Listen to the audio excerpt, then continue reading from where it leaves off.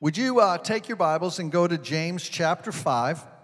We're following along. I'm just following along in the book of James. I felt like the Lord just put the book of James on my heart when COVID-19, the whole pandemic, epidemic thing kind of hit us all, and we were all getting used to just a different way of life. And I felt like there were so many key truths found within the book of James that we could apply immediately to our lives. Because how many of you remember that the book of James opens up by saying, consider it pure joy when you come into various trials. For the trials that are coming into your life are for the testing of your faith.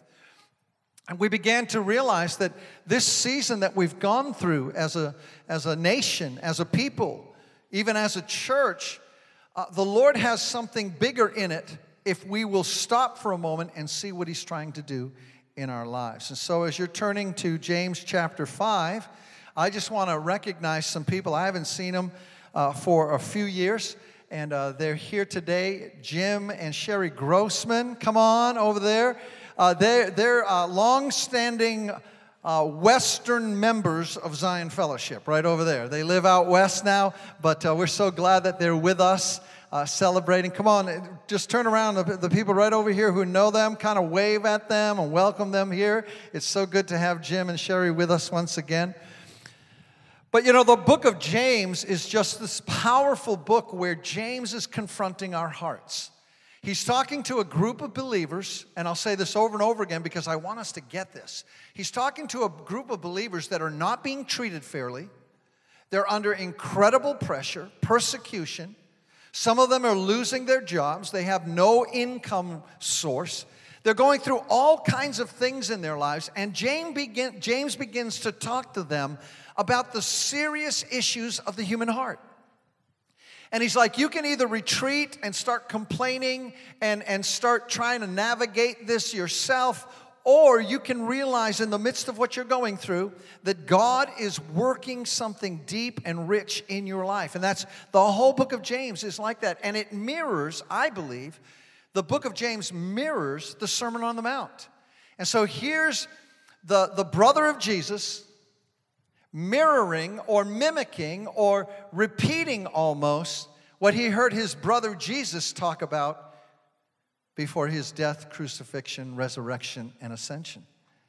And so it's interesting, the portion of Scripture that we're going to be looking at, James chapter 5, it probably has the strongest warning in the book of James. And it's interesting that we're here today because last weekend, if you'll remember, we had the hot dog man here, Alan, and he came and at no expense just served us hot dogs and hamburgers, and all of the money that was given for that went to a ministry that we partner with, Rescuing Lives, under the directorship of J. Paul and Sarah Papabatini, to work overseas in liberating and freeing up women and children who are being trafficked.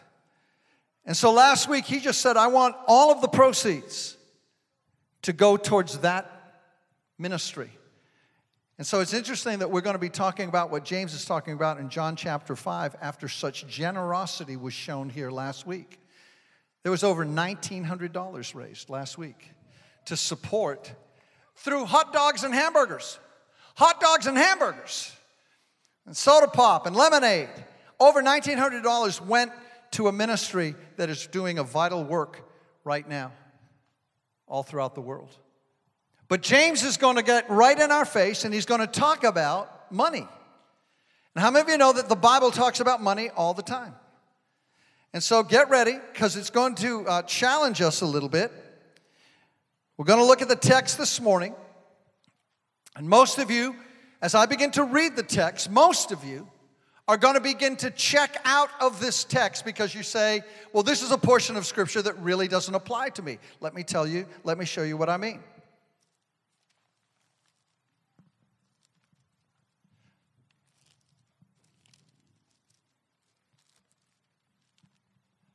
He begins by saying, come now, you rich. Now, all of us out here are already checking out. We're already checking out because we're saying, well, I'm not rich. So I guess I can take this morning's sermon off. Well, I'm asking you not to do that. I'm asking you as I read and as I talk to you about what I believe James is saying to this group of believers, that you begin to ask yourself this question: are these verses talking about me? Is there something here that I need to see? Is there something here this morning that I need to hear? He says, "Come now, you rich, weep and howl for your miseries that are coming upon you." It's a good way to start a sermon, don't you think? He says, "Your riches are corrupted and your garments are moth-eaten. Your gold and your silver are corroded, and their corrosion will be witness against you and will eat your flesh like fire." How many of you feeling edified? "You have heaped up treasures in the last days. Indeed, the wages of the laborers who mowed your fields, which you kept back by fraud, cry out, and the cries of the reapers have reached the ears of the Lord of Sabaoth. You have lived on the earth in pleasure and luxury. You have fattened your hearts as in the day of slaughter. You have condemned, you have murdered the just. He does not resist you. Therefore, be patient, brethren, until the coming of the Lord. See how the farmer waits for the precious fruit of the earth, waiting patiently for it until it receives the early and the latter rain." Let me dig into this with you this morning, because some of us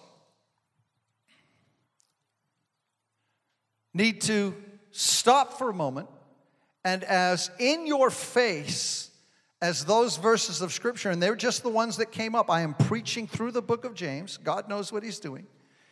He is addressing the rich here. And he's actually not just speaking to the wealthy within the church, but he's actually speaking to a group of believers that are going through a very difficult time. And he's actually using the rich almost as an illustration of saying, here's what the wealthy in the world are going after, and they don't realize that none of that is going to stretch into eternity. They don't realize that none of it is going to be something that they can take with them. Therefore, he doesn't say it, but he's basically suggesting, don't be envious because you're going through tough times. Don't be jealous of those who have, and don't see yourself as a have-not. He says, because the humble and the righteous will prevail. So what do these words actually say, and how are we going to apply them into our lives right now? Let me make sure that you just stop for a moment and say, God, is any of this talking to me? Because it's all framed within the context of Christ's return. And I think the challenge that I want you to embrace today is, how are you handling your wealth? You may not see yourself as rich. You may not even feel like you're rich. You may, when you think of rich people, think of people like Bill Gates, and you're like, well, if I compare myself with Bill Gates, I got nothing.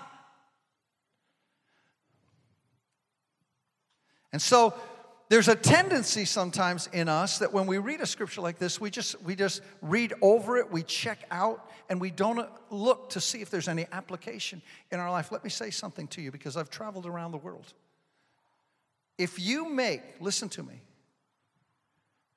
$25,000 a year or more, do you realize that you are amongst the wealthiest people on the face of the earth? You're in a 2 percentile of the wealthiest people on the face of the earth. $25,000 a year or more. That's by global standards. So I want you to stop for a moment. And I want those of you who live in the United States to just stop and be glad and grateful to the Lord that you live in the land that you live in. So with that comes a responsibility. How am I going to handle my wealth? How am I going to handle the resources that I have? And some of you are sitting right now and you're saying, Chris, you have no idea. I'm living paycheck to paycheck. I'm just meeting my bills. I'm just making it. That's not the issue. Is an issue of stewardship. But even more than that, it's an issue of, does wealth have your heart, or are you managing the wealth that's been entrusted to you? That's what James is after as he talks to us today. So all of you just relax. At the end of this, I'm not going to be taking an offering. You can all take a deep breath. That's not what this is about. But it's about some of the principles that we need to apply as we move forward in the hour in which we live. And I think you'll begin to understand what I'm talking about, because with this pandemic and with all of the volatility of the markets and all of this, some of us have seen measures of wealth just go away from us, just in a moment of time. Just the little savings that we had just went, it kind of evaporated over a day. And I know some of it's building back and all of that. But if riches have your heart, when something like that happens, whether it's on a global scale or a national scale, if you're not careful, those kind of issues can breed fear in our lives to the point where we start hoarding things that we shouldn't be hoarding, or we start valuing things that we shouldn't be valuing. And that's what James is after here. He's saying, listen, you can look at the rich and you can see how they're treating people, and you can see sometimes that they're not treating people well. But here's the point I want you to understand, and this is what James is saying to the early church. All of those riches that they have, all of that wealth that they've compiled, none of it is going with them. It's all going to rot. It's all going to rust. It's all going to fade away. And so his point, and I think the point of Jesus when Jesus taught about money, was this. Jesus and James and the Bible says, be careful, because money is dangerous. Come on, just turn to your neighbor right now and say, money is pretty dangerous. Now, don't misunderstand me. It's not bad. It's dangerous. Now hear me. It's not a bad thing to have money. Don't misunderstand me today, like right here. I got a couple of $20 bills. Somebody said, wow. Now hear me. There's nothing intrinsically bad about these bills. There's nothing evil in them. Just because I have them doesn't mean that something evil is now about to possess my heart if I possess it. That's not what James is saying. He's saying money is dangerous because the human heart is deceptive.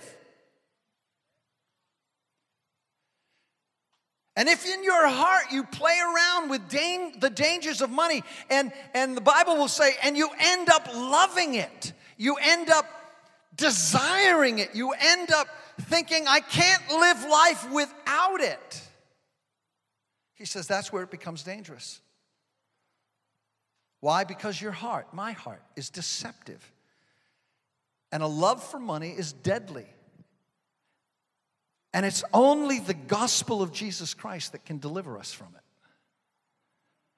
So that's kind of the simple outline.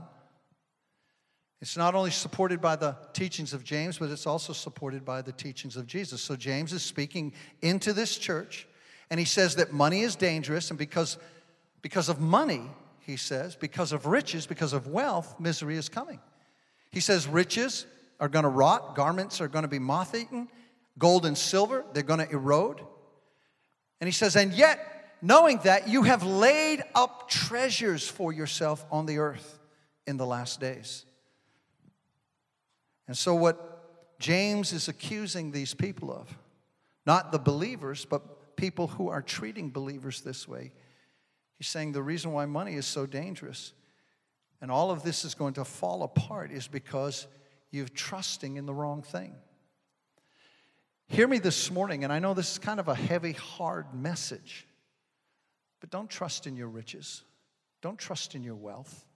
Don't trust in what you have. Don't trust in material possessions. Trust in the Lord Jesus Christ. That's the message of the gospel. Think about it. We're the wealthiest nation on the face of the earth. And yet we've been brought to our knees by a coronavirus that we can't even see with the natural eye. What does that say about riches? What does it say about earthly wealth? It can be gone in a moment of time. So why put your trust there? That's James's point.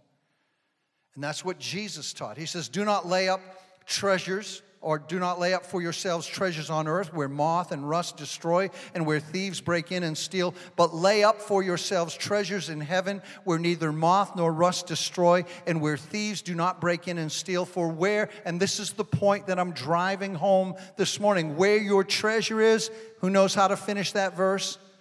There your heart will be also. That's what James is saying to this group of believers. Where's your heart? And that's what I'm saying to us here this morning at this church service. Where's your heart? Listen, I saw your heart on display last week. The generosity that was shown last week in the $1,900 gift that was given to Rescuing Lives is just a testimony of your trust in the Lord to get you through. And James is agreeing with Jesus. He's saying to this group of believers, listen, where's your treasure? What do you treasure? I want you to stop for a moment and think about that. How do you handle your resources? How do you handle your wealth? How do you handle what has been entrusted to you? So first of all, Jesus' point, and I believe James's point, is to some extent money and what we do with it and the measure at which we desire it reveals where our heart's at. More than what we say and even more than what we do, it reveals where our heart's at. See, because you can say stuff and you can do stuff, but if I watch what happens with your wallet or your checkbook, I think that speaks louder than what you say or do. Where are you investing? Who are you investing in life? Your wallet informs you because your heart is deceitful about what you actually value. Do you value the kingdom of God? Do you value the things that God values? Or do you value the things that this earth values? See, I realized when the stock market blew up, and I have investment, and I'm not against investment, and I'm not against stewardship, and you're going to hear that later on in the message, okay? But here's the thing that I realized in a moment of time when the bottom dropped out. It can all go away like that. So what do I value? See, we're pressing through unexpected times. How are we investing? What are we investing in? The second thing, after showing us what we really value and what we really love, James is saying, how are you going to use what you have? Because he says there's a group of people on the earth that will use the resources that they have to exploit others, to use others. And he says, how are you going to be? You may feel exploited right now. He says, don't retaliate, because God's in charge of all of that. And the reason why people will use resources and they'll manipulate and use people in the process of it is because they're trying to create some kind of a safety zone. They're trying to create some kind of a shield to buffer life's anxieties. And James's point is, don't live that way. Don't try to buffer your anxieties today by getting more stuff or building bigger homes and I'm not against bigger homes. Just hear my heart this morning. He's saying you can compile everything on the face of the earth today that is available to you materialistically, and there's not anything necessarily wrong with that unless your heart is completely attached to it. Because if you think that's going to bring you safety, if you think that's going to alleviate the anxiety, if you think that's going to root out the fear in your heart, he says you're mistaken. The only thing that can secure your future, the only one who can hold you steady is what we were just singing about. My hope is in the Lord Jesus Christ, the living Son of God. That's his point, and that's the point of the verses that we're after today. My hope is that Christ has me, and he has you, and he will hold you steady and provide for you in the day of need. Don't let go of that.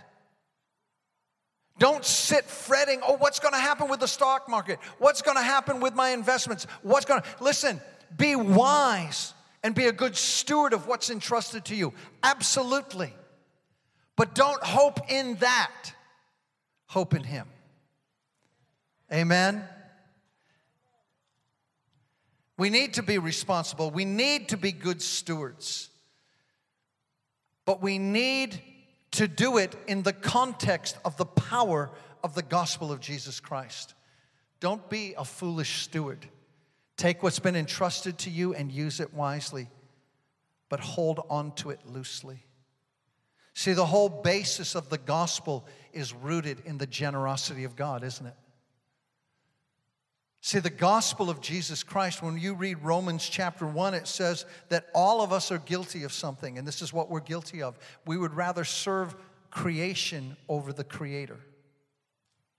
We would rather be enthralled with the creature than the Creator. We would rather be drawn to material things than eternal things. That's the deceptive nature of the human heart. That's what Romans 7 is talking about.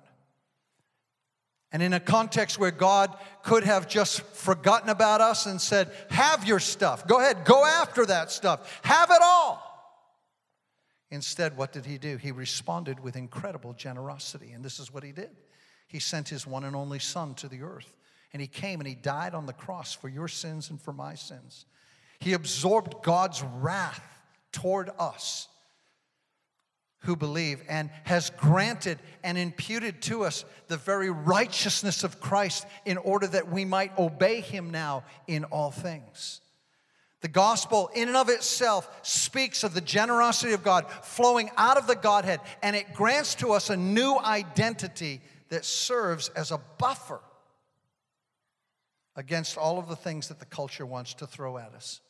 And this is my point. Your primary identity, my primary identity, those of us who are in Christ, is that we are children of God, sons and daughters of God. That's the thing that has to hold you steady in unsteady times. That's the thing that has to hold you steady when unexpected pressures come your way. It's your identity of who you are in God. And that's what the gospel speaks to. See, this is what James is trying to drive home to this group of believers, and this is what the Word of God wants to drive home to you and me today. Don't put your hope in earthly riches. Don't put your hope in things that are just going to fade away and rot and rust and corrode. Put your hope in God. See, because this group of believers, they were fretting, and they were like, look at how they're treating us, and look at what we don't have, and look at what they have, and why do they have so much, and we don't have anything, and James is saying, you're looking at the wrong thing. I'll give you an illustration. Everything that they have, everything that they're flaunting, everything that they're pressurizing, it's all going to be gone someday. So don't put your hope in that. Put your hope in God. And the gospel is just this beautiful picture of God's generosity. He's saying, you could go after all of that stuff, but I'll still go after you. I'll still come after you. I'll still pursue you because you're precious to me. And when you get that message that Christ Jesus died for you, because when God looked at you, he treasured you. He said, you're of value to me. And so I will demonstrate my generosity in the midst of your rebellion, in the midst of your silliness, in the midst of your disobedience. I will show my generosity to you by sending my Son for you, because there's a condition that you cannot take care of yourself, and it's called the condition of sin. And you see, when I don't deal with the issue of sin in our hearts, the thing that will happen is our hearts will direct us towards sinful activity. But God says, my generosity is this. I will send my Son to resolve that issue in your heart if you will just put your hope and trust in him. Jesus came And he died for your sin, and he died for mine. And on taking upon the wrath of God, think about that. The wrath of God was put on Jesus so that you and I could experience the righteousness and the beauty and the love of God in untold measure. And that's James's point, I believe, as he writes this. He says, your identity is that you are in Christ. Listen, don't let anybody define you by what you have or what you don't have. Don't let anybody say you're valuable because you have a big home or a good job or you're making a lot of money or you drive a shiny car. That's not who you are. That's just some stuff that you have. And it's not going with you. That's not who you are. Don't let anybody define you by what you wear, the clothes you buy. Doesn't matter whether you're wearing a $70 shirt today or a $7 shirt today, you're going to sweat through it.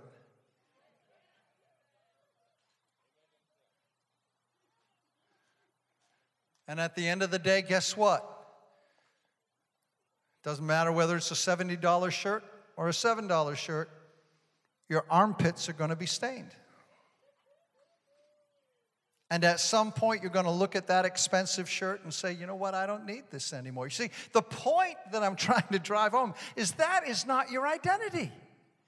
Your identity is who you are in God. See, God has decreed over your life. And He has invited you into a mission with Him. Not only is it about you being saved, but it's about you grabbing onto the mission of God on the earth today and telling others of God's goodness and kindness and love.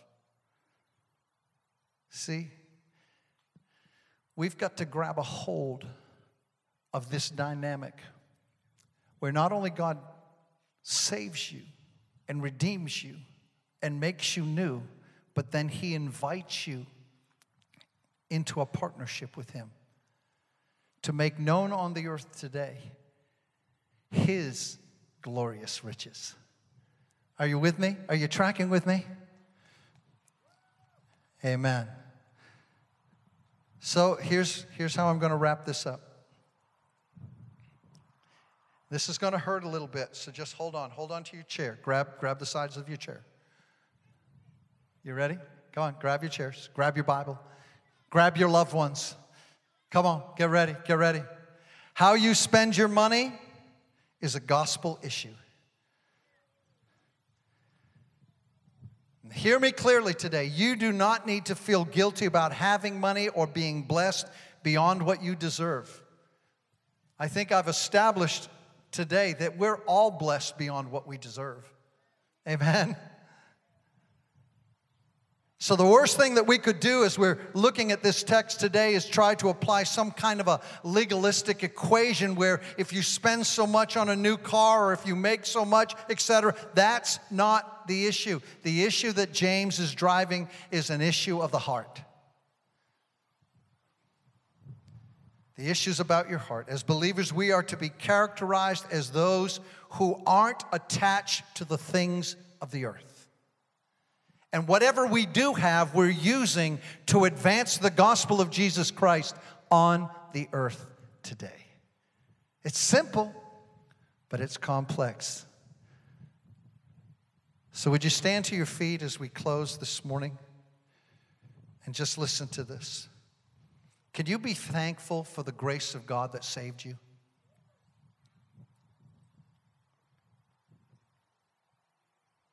And then pray that grace may reach all the way into your pocketbook. No, I mean that. I'm not trying to be funny.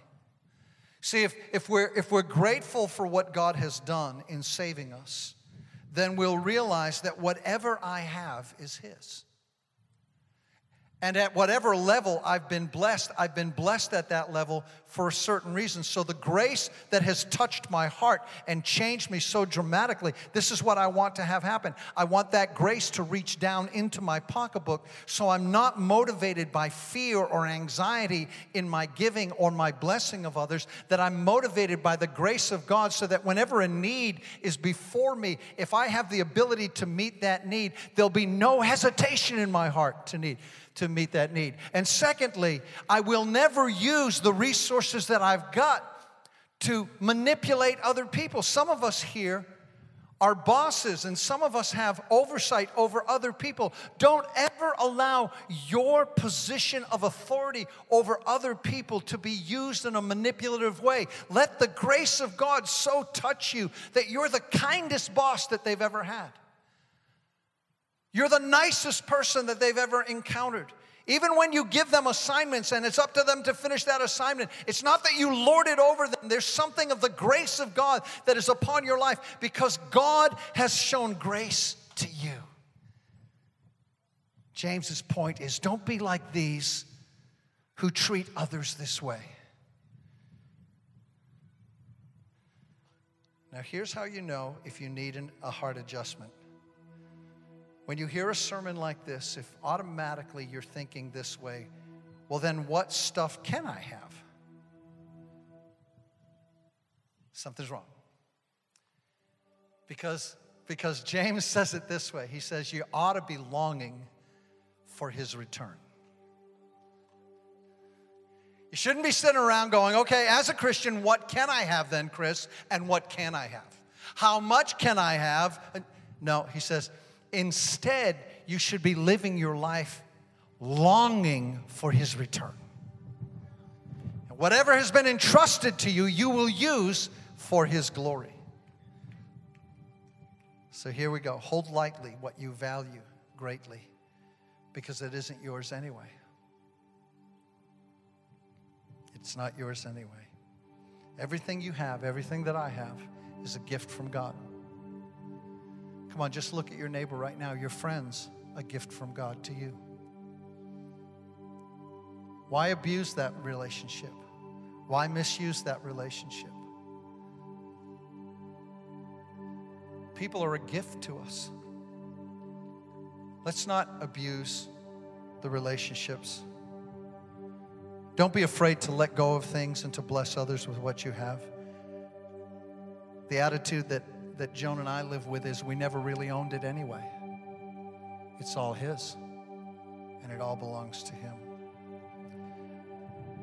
So if you're tracking with me, just kind of wave at me so I know that you caught what I was saying today. It's just where James brought us this morning. We're just preaching through the book of James.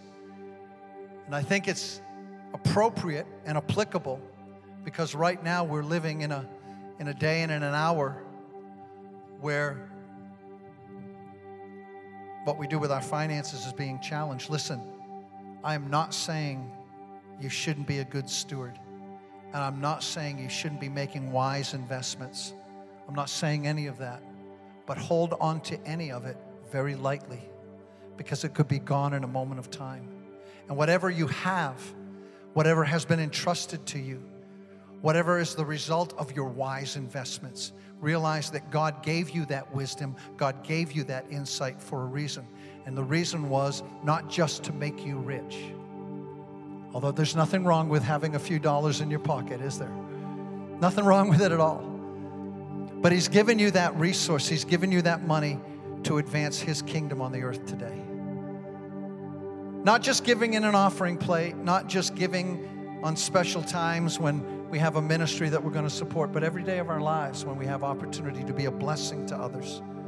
Let's be a blessing to others. Amen? Are you tracking with me?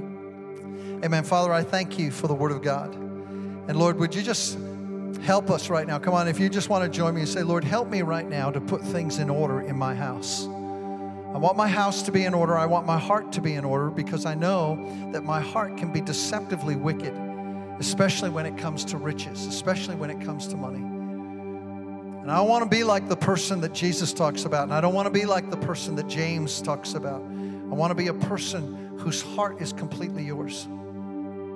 And as a result of a heart that's completely yours, I want to be used by you for your glory and for your honor. Jesus, help us as a group of believers to recognize the incredible opportunities that are before us. Help us not to be gripped with fear or anxiety because of what we see happening in the markets, what we see happening in real estate, what we see happening all around us. Don't let fear grip our hearts. Let our value system be a kingdom value system, so that whatever we have, if we got a couple of 20s in our pocket, we hold it lightly because we recognize it's all yours anyway. Help us, Jesus, to be mature in this. Help us not to cave in to fear or anxiety at any level. And I ask it today in Jesus' name.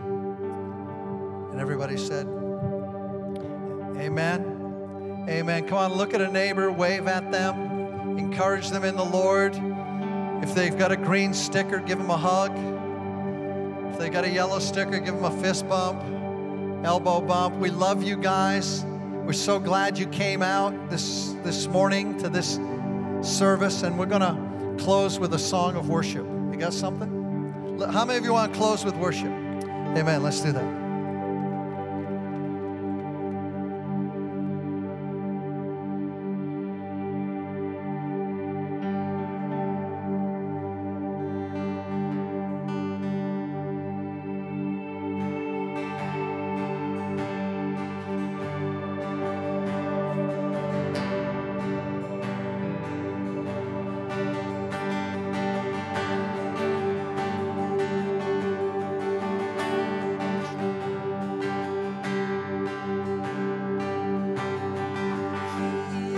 Jealous for me.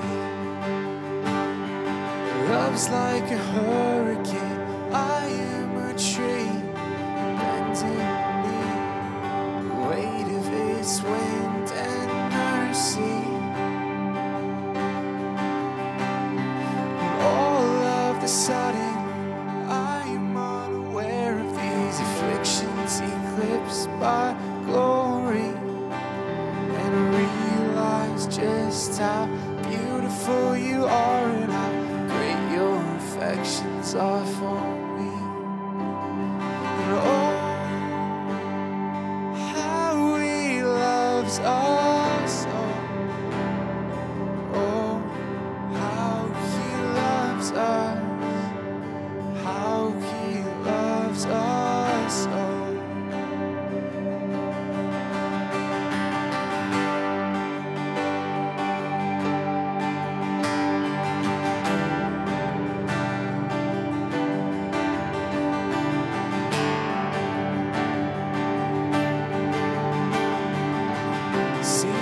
Jealous for me, and he is jealous for me. Your love's like a hurricane.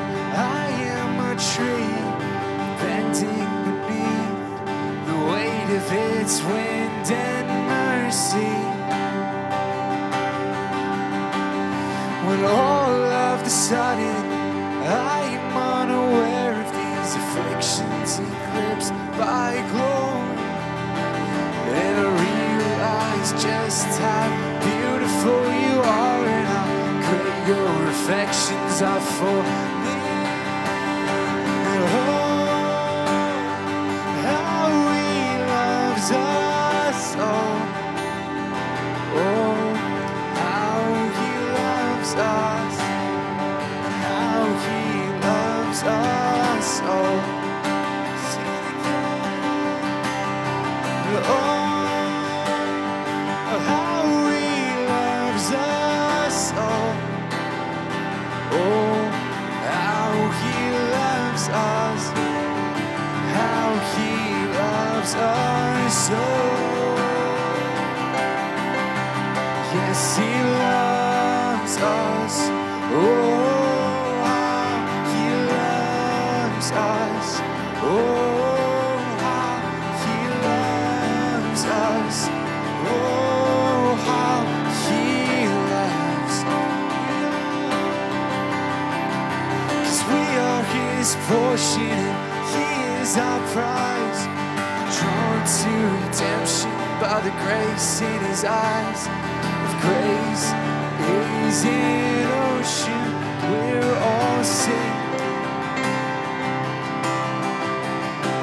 So heaven meets earth like a sloppy wet kiss. In my heart it turns violently inside of my chest. I don't have time to maintain these regrets when I think about the way that he loves us. Oh, how he loves us. Oh, how he loves us. Oh, how he loves. Yes, he loves us. Oh, how he loves us. Oh, how he loves us. Oh, how he loves. Amen. Father, we thank you for your love over us, upon us. So, Lord, we give you all the praise, all the glory today. Lord, may our lives be living examples of your grace and mercy upon our lives. Lord, may it be seen not only in the witness of our mouth and in our actions, but may it also be seen in our generosity to the needs that we see all around us. May our hearts be conducted by your grace, and may we respond to that grace in ways that releases blessings on the earth today. Father, everything that we have, we've received from you, and we're grateful for it. We are so thankful for not only the fact that you've saved us, but you are so good to us in so many different areas of our lives. We give you praise. We acknowledge that all we have is yours. And Lord, we ask that you teach us how to hold loosely those things of this earth and use them for your glory and honor. In Jesus' name, amen. Amen. God bless you.